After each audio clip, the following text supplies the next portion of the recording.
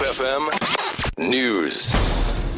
Good afternoon. The City of Cape Town says it will head back to court tomorrow following the breach of an agreement between the minstrels and the city. The city had approached the Western Cape High Court for an interdict to prevent the Cape Minstrel troops from doing their traditional honours laps after their prize giving in Athlone yesterday. Smaller groups were later given permission to march in the Boer Cup. The ANC in the Western Cape has slammed the city for not allowing big groups of minstrels to march. Cape Town MACO member for Safety and Security, JP Smith. Well, now we'll have to go back to court tomorrow and demonstrate with the video evidence we gathered, etc., that there was breach. The court will have to impose the necessary sanctions. There are also sanctions in terms of the agreement we signed with them. We will now have to look at whether we invoke the elements that compel the minstrels to pay back some of the money we gave them. A Japanese newspaper says it has received a letter from South Africa's ambassador to the country over an editorial which said it was better for people of different races to live separately. In the newspaper column, well-known Japanese author Ayako Sono praised apartheid as a model for Japan's immigration policy. Ambassador Mohao Peko said in his letter that Sono's column tolerated and glorified apartheid and that it was a shameful and extravagant proposal.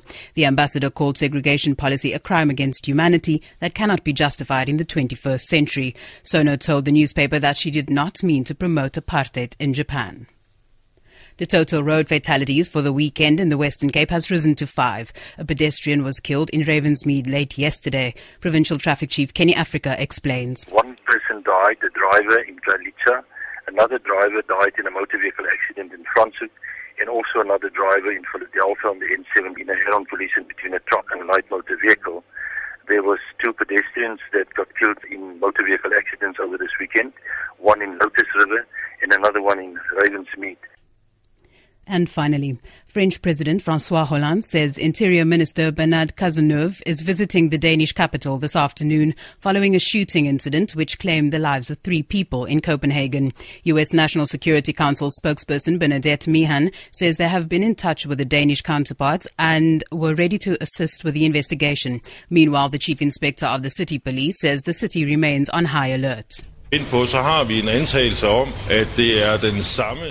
that it's the same culprit behind both incidents, and we also believe that the culprit that was shot by the police task force at Nebrero station is the person behind both of these assassinations. But there are many loose ends that we have to sort out, and so we'll keep a massive presence here in the capital in the coming hours. For Good Hope FM News, I'm Danielle Buse.